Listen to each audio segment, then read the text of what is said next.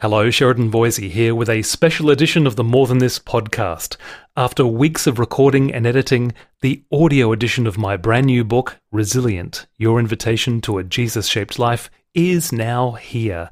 And today you are going to get a week's worth of episodes for free. A little bit about the audiobook. It's a 90-episode devotional journey through Jesus' famous speech, the Sermon on the Mount. This is the speech that has inspired the Martin Luther King Jr.'s of the world and the Gandhis of the world and the Dietrich Bonhoeffers and all sorts of other history-making folks. It's a speech that will recalibrate your callings, your relationships, your spiritual practices, and your life choices, and help you develop spiritual, emotional, and relational strength. Now, each episode is only 3 to 4 minutes long, and that makes it perfect for daily listening on the go. You can listen to Resilient as you travel to work, as you walk the dog, as you go for a jog, as you visit the gym, as you do the dishes. It's designed to help you begin or end the day well. Now, the Resilient Audiobook is available for download right now. It's over 5 hours of audio. That is 3 months' worth of biblical inspiration for you if you use it every day. You can find it on Amazon, iTunes, Audible, and Christian Audio. All the links are available at sheridanboise.com/Resilient Audiobook. Here's the introduction and 7 free episodes. Take a listen, then I hope you'll rush out and download the rest of the Resilient Audiobook and find your own inner strength. Enjoy.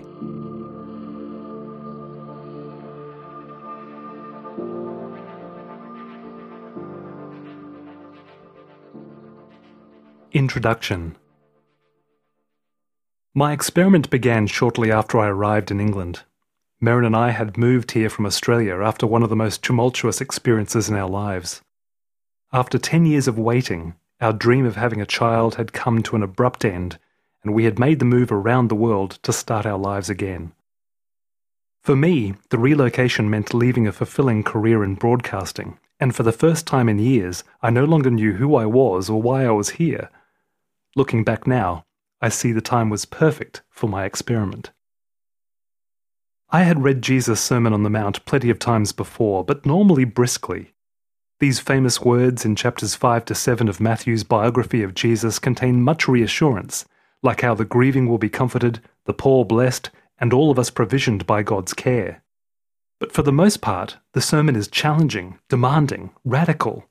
It was easy to breeze past the hard bits about loving one's enemies, when just ahead lay the nice ones about God giving us good gifts. Then one day I started my experiment. I decided to read the sermon every day for a month, all of it, not just the comforting bits. Each morning I read it slowly and prayerfully, either in whole or in part, and on weekends I studied it in depth. The experiment stretched beyond 1 month to 2, and then on to 3. Before I knew it, the sermon had taken hold of me. And for good reason. In the sermon I found a guide to the essential aspects of life, our callings, relationships, practices, choices. From sex to prayer to conflict to possessions, the sermon covers the grittiest of topics without embarrassment or apology. In it I discovered the radical idea that little people like us are God's change agents in the world. And in it I read that if we put Jesus' words into practice, we will lead resilient lives, lives that bound back after difficulty. For most of us in the West, life is full of freedom and opportunity. We can pursue almost any career. We can live almost any lifestyle. But dark clouds are never far away. A spouse leaves us. A client sues. Unemployment strikes us. Our dreams fail to come true. An illness, a loss, a betrayal, a tragedy, through them we find we're vulnerable to life's storms. And not only storms from without, but storms within. Desires turned lustful, ambition turned idolatrous, anger turned deadly, and other sins that can drown us. In the sermon we find one who calms storms with a word and leads us forth in strength. Though the rain comes in torrents and the floodwaters rise and the winds beat against us, we will stand, not collapse, as Jesus says in the end of his sermon. My reading of the sermon each day began to shape me, revising my priorities, keeping desires in check, putting my dreams into perspective, influencing how I should act. In living out the sermon, I failed as much as I made progress, and I still do. But because perfection isn't possible, perfection wasn't the point. My heart was slowly being recalibrated to the heart of Jesus, who lived out everything he preached. Without my realizing it, this was all helping me to start again. I made a lot of discoveries from my experiment. Those discoveries were recorded in my journal, later written into articles for the Our Daily Journey devotional, and now with significant expansion and additional material are presented in this book of 90 readings. As you'll hear, while the sermon is the main river we'll travel down, some connected streams are worth diverting into also. Jesus' sermon is expansive, drawing many biblical themes together. My advice is to listen to these readings slowly and prayerfully. There's no need to hurry. Resilient lives are built on a foundation, and foundations take time to prepare. The famous words of Jesus' sermon have been quoted by presidents, chanted by activists, pondered by theologians, and shouted by rock stars. They've been printed on posters, t-shirts, fridge magnets, and bumper stickers, depicted in artwork, shared on the net, etched in stone, and tattooed on skin. They've been admired, ignored, scorned, adored, preached, painted, and performed, but one thing is required if they're to manifest a resilient life. According to Jesus, they must be lived.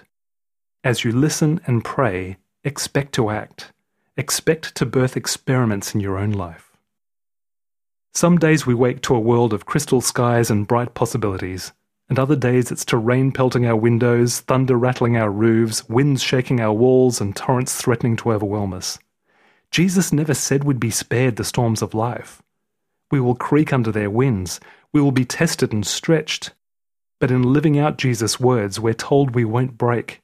We will recover, spring back, just like the one who came bounding back after being stretched beyond all limits, scarred but triumphant, and ever resilient.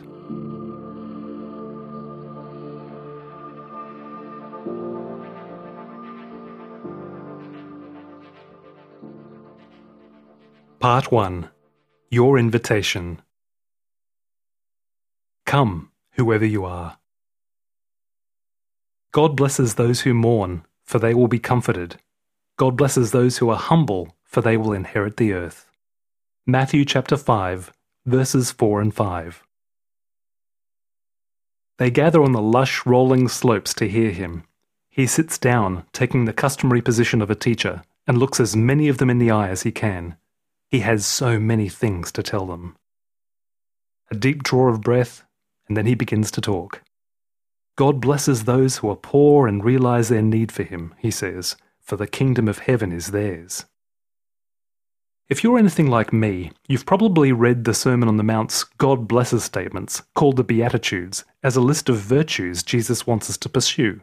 So we think he wants us to be humble, as we read in Matthew 5 verse 5, to hunger for justice in verse 6, to be merciful in verse 7, pure in verse 8, and peace-loving in verse 9. These are all wonderful qualities to have, and are reinforced elsewhere in Scripture. And given that Jesus' sermon is all about action, it's a natural way to read these verses. But if we're to be consistent in reading the Beatitudes this way, some of these virtues become a bit tricky. Does Jesus really want us to become poor? Verse 3. To mourn? Verse 4. Or to be persecuted and insulted, as he does in verses 10 and 11? This way of reading the Beatitudes can also lead to a works-based understanding of God's salvation. Only when we are humble, gentle, merciful, and so on, will God then bless us. Perhaps Jesus was making a different point. Luke's recording of the Beatitudes suggests Jesus wasn't addressing people who thought they were poor, hungry, or sad, but people who literally were. You can see that in Luke chapter 6. This has led scholars like Dallas Willard, Scott McKnight, and others to suggest that Jesus' Beatitudes are not a list of virtues at all, but a list of outcasts rejected by society but blessed by Jesus. Those who assembled on the mountain to hear Jesus speak were a motley group indeed, not the happy and successful people of the world, but those who had experienced trials and trouble. You can see who they were in Matthew chapter 4, verses 23 and 25. It was this group of people, those gathered before him, that he blessed. The economically and spiritually impoverished, the grief-stricken, the lowly, those seeking but denied justice, those who have shown mercy and lived rightly, peacemakers instead of political radicals, those persecuted for doing right or for following Jesus. All such people were written off by both the secular society and the religious elite of Jesus' day. To worldly leaders who valued strength rather than humility, and compliance to their wishes rather than rebellion for the sake of God, people with these qualities held little value. But they were valuable to Jesus. If this is what Jesus is saying, it means his sermon begins with a radical idea. It means Jesus ignores the world's popularity lists. It means he welcomes all who society rejects. The doors to his kingdom are flung open to the sick, the sad, the uneducated and unpretty, to the picked on, the beaten up, the socially awkward and homeless, to pushers, dealers, con artists and killers, to the addicted or emotionally unstable, to you and to me. So come, whoever you are. Jesus takes us all. What written-off person do you know? How can you be as graceful towards them as Jesus is?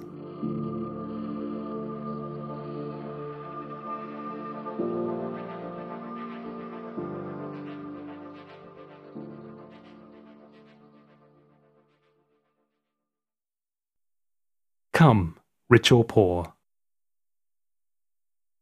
They were terrified, but the angel reassured them. Don't be afraid, he said. I bring you good news that will bring great joy to all people.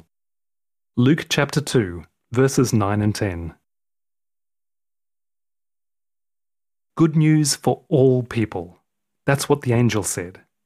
This radical invitation, the idea of God's house being open to all, that we are all beckoned to enter it whatever state we're in, begins well before Jesus sits to give his sermon. And while society's outcasts are given a special welcome, they're not the only ones offered the invitation. Scene 1. A small peasant home in Bethlehem, Judea. There a group of shepherds kneels before a baby sleeping in a feeding trough. The society of the day despises these shepherds as unclean, and that is why they can't believe they're here. How could they be given such a privilege? Scene 2. Also in that little peasant home. Now a group of princes stand gazing at that child. They are powerful, esteemed, and rich. You don't bring gifts of gold, incense, and myrrh without money. Their fine clothes and jewels look out of place in this village, but soon they also kneel before this exceptional child. For this child would become a boy, and this boy a man, and this man would be found to be so much more. A carpenter by trade, but a king by birth. The God of the universe visiting his people in person. From the beginning, this king would be different than others. As those shepherds kneel down, we see he's a king for the poor, and as those princes kneel down, we see he's a king for the rich. A fisherman kneels down, he is a king for the workers. A government official seeks his help, he is a king for the rulers. And what kind of king hobnobs with both religious leaders, as we see right throughout the Gospels? This kind of king. Jesus begins his Sermon on the Mount lifting up the have-nots, the lowly, the poor, the ridiculed and unwanted, making it clear that while society might reject them, he does not. But that doesn't mean Jesus is automatically against the haves. Rich or poor, ruler or worker, priest or sinner, he came for us all. We can be wealthy or destitute, powerful or lowly. We can be burdened with all the shame our sins have brought upon us. Yet this King will accept us, heal us, forgive us, change us. Kneeling is most fitting before a king born for all. Have you ever felt unworthy of meeting Jesus? Have you ever thought others unworthy of him too?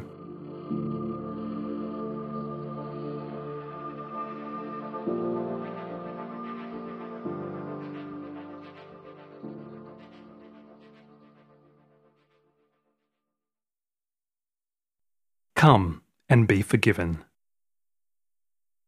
By this time it was about noon, and darkness fell across the whole land until 3 o'clock. Luke chapter 23, verse 44. Things start well enough as Jesus begins his mission. Crowds flock to him, amazed at his miracles, and the doors of every synagogue are open to his teaching. Jesus is on the speaking circuit and is as popular as any itinerant preacher could wish to be. But public sentiment will soon change. The religious leaders will be the first to raise alarm, suspicious of the company he'll keep, the claims he'll make, and the power he'll heal by. His neighborhood will ignore him, his synagogue will drive him out of town, and even his family will feel embarrassed by his actions. By the end of his days, he'll have been betrayed by a colleague, disowned by a friend, deserted by his followers, cursed by a thief, and seemingly abandoned by God himself. During his final hour, he will be enveloped in darkness, cold, naked, exposed, and oh so alone. The crowd's praise will fall silent. The loyalty of his followers will prove shallow. Curses will be hurled, nails will be hammered, crosses will be raised, and all those he's fed, befriended, healed, and forgiven will be nowhere to be seen. All he'll hear are the snickers of his betrayers, the whimpers of his mother, and the murmurs of the soldiers who gamble for his garments. This political disturber will be quashed. This blasphemous healer will be silenced. The sky will turn dark, a tear will fall from heaven, and at that moment, all our sins will be forgiven. We must remember all this as we read the Sermon on the Mount. As Jesus preaches on that hillside, he knows what's ahead, that most of those listening so eagerly to him will soon deny him. The people he blesses in the Beatitudes will end up cursing him in their rejection. Those he came to be with will leave him dying alone. That most likely includes me, had I been there, and probably you too. And that makes his death for us so much more astounding. Jesus invites us into his kingdom, and we abandon him, and then he offers to forgive us. So come and be forgiven. Picture yourself at Jesus' crucifixion. Where are you in the crowd, and what are you saying? Picture Jesus looking at you from the cross. How does he look? And what is he saying to you?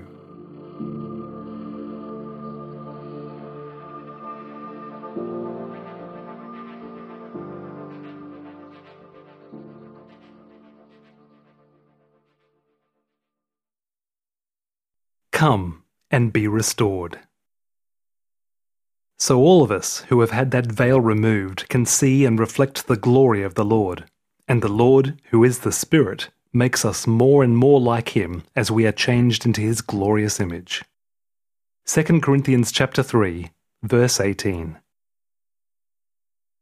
I've had the privilege of interviewing many fascinating people during my years as a radio host. Ken Cooper's story is one I won't forget. By all impressions, Ken was the kind of guy you'd want living next door, a loving husband and father, a respected community leader, and a role model for underprivileged kids. But this mild-mannered neighbour had a dark side. Ken moonlighted as one of Florida's most wanted criminals. Ken began shoplifting as a child, was stealing cars by the time he reached college age, and turned to robbing banks when his wife died early from cancer. He told me, "My robberies had nothing to do with money. The purpose was to feel alive, to defy this dead, depressed state I was in from losing my wife." Ken's 13-year double life ended when he was shot during a bank robbery and sentenced to 99 years in The Rock, Florida's infamous prison. With just 5 guards controlling 900 inmates, The Rock was a hellhole of knifings, beatings, murders, and rape. But while there, Ken heard about Jesus from a prison chaplain and soon became a Christian. Some of Ken's cellmates did too, and their lives began to change. One day Ken and his friends adopted a kitten who they named Mr. Magoo. Mr. Magoo's back had been broken for fun by other inmates, and he was blind from acid they'd thrown in his face. Ken and his friends held Mr. Magoo each day, took turns feeding him, and even prayed for his sight to return. Mr. Magoo was lavished with love, and his sight did return. Other miracles began to happen too. Rape rates began to decrease at The Rock, and prison guards began asking Ken and his fellow Christians for prayer. But perhaps nothing signifies the change in the prisoners' lives better than their kind treatment of Mr. Magoo. The justice system could sentence Ken and his cellmates for their behaviour, but it could never change their desires. As the Apostle Paul says in Romans chapter 7 and 13, while civil and religious laws are good and have their place, they can only help restrain evil at best, or at worst condemn us when we break them. Laws can't change hearts. In contrast, Jesus, by his Spirit, offers inner change. He doesn't just forgive us, he transforms us, restoring our souls to make us, as Paul says in 2 Corinthians, more and more like him as we are changed into his glorious image. Jesus restores the image of God in us that got distorted through sin, making us people of love and joy, peace, patience, kindness, goodness, faithfulness, gentleness, and self-control instead. Jesus will have a lot to say about ethical living as his sermon continues. We'll come to grief trying to live out his instructions unless we realize he's there to empower us from within. On this, Ken Cooper would concur, for here is the invitation that turns hardened criminals into kitten-protecting gentlemen. Are you focusing on being good rather than letting Jesus change you? What sin or weakness will you offer to Jesus today to have transformed into his character?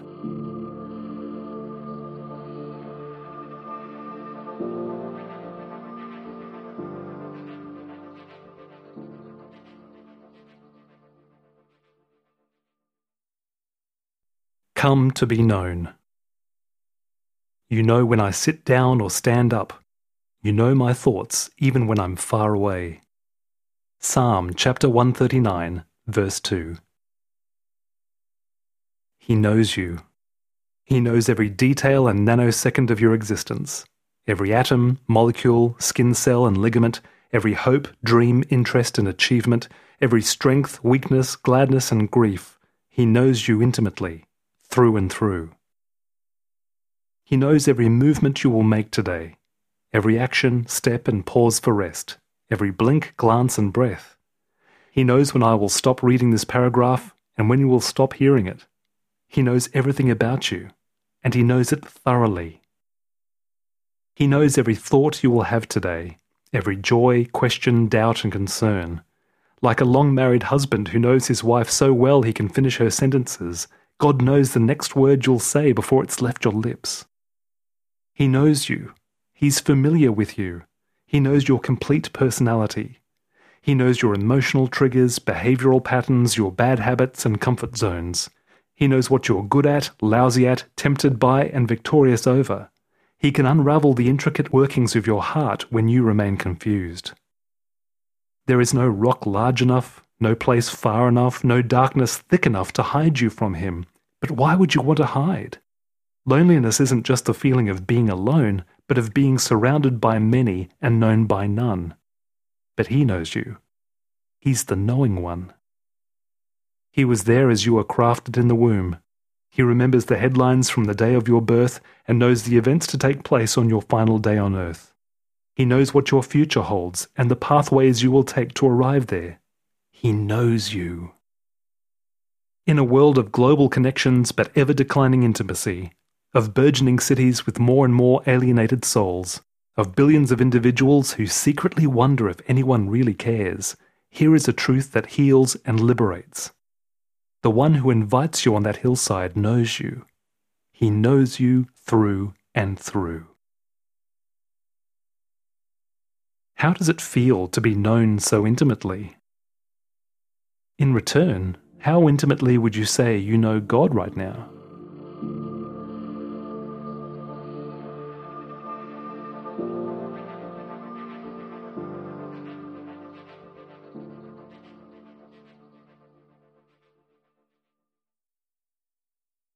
Come to be rewarded. God blesses you when people mock you and persecute you and lie about you and say all sorts of evil things against you because you are my followers. Be happy about it. Be very glad, for a great reward awaits you in heaven. Matthew chapter 5, verses 11 and 12. Janice is an attractive woman in her mid-30s. She has looks, friends, and a successful career. A few years ago, she also became a Christian, to the horror of her atheist father. Since then, visits home have become more and more difficult. Each week her father pummels her with reasons why she should abandon her fairy tale faith. There is a kind of concern behind the father's relentless pursuit of Janice's deconversion. Janice longs to be married, but has decided to marry only a Christian. Her father wants to see his daughter fulfilled and sees her faith as the roadblock. What you believe is a lie, he tells her, and it's keeping you from marrying available men. Janice often feels weary enduring her father's words. Jesus tells us following him can result in trouble. Almost all of his apostles will meet a violent death, and a myriad of Christians throughout the centuries will lose their lives following him too. Most of us won't face that kind of persecution. For us, the trials may come in the form of ridicule, lost job opportunities, or, like Janice, family tension. Jesus foresees his coming will divide whole households along border lines of belief. Your enemies will be right in your own household, he says. Ironically, following the Prince of Peace can result in war. But Jesus also says those who suffer for his name will be rewarded. The poor will receive the kingdom, the humble will inherit the earth, those hungry for justice will be satisfied, the pure in heart will see God. God himself is the ultimate prize, as is his kingdom, but Jesus also promises rewards in this life too, like relationships to match our sacrifice, as he says in Luke chapter 18 verses 29 and 30. Whatever the rewards are, and whenever they come, we don't serve a God who demands obedience for the sake of it. This God loves to reward us. I admire my friend Janice. To follow Jesus, she has faced the full force of family opposition to her faith and denied her own desires. She loves her parents, continually weathering their attacks on her beliefs. And as her older sister has a child, her younger sister gets married, and her own wait for a single Christian man stretches on and on, Janice stays faithful to her first love. One day, she will receive her reward in full. Has your obedience to Jesus ever caused you to suffer? Is he a higher priority to you than your desires?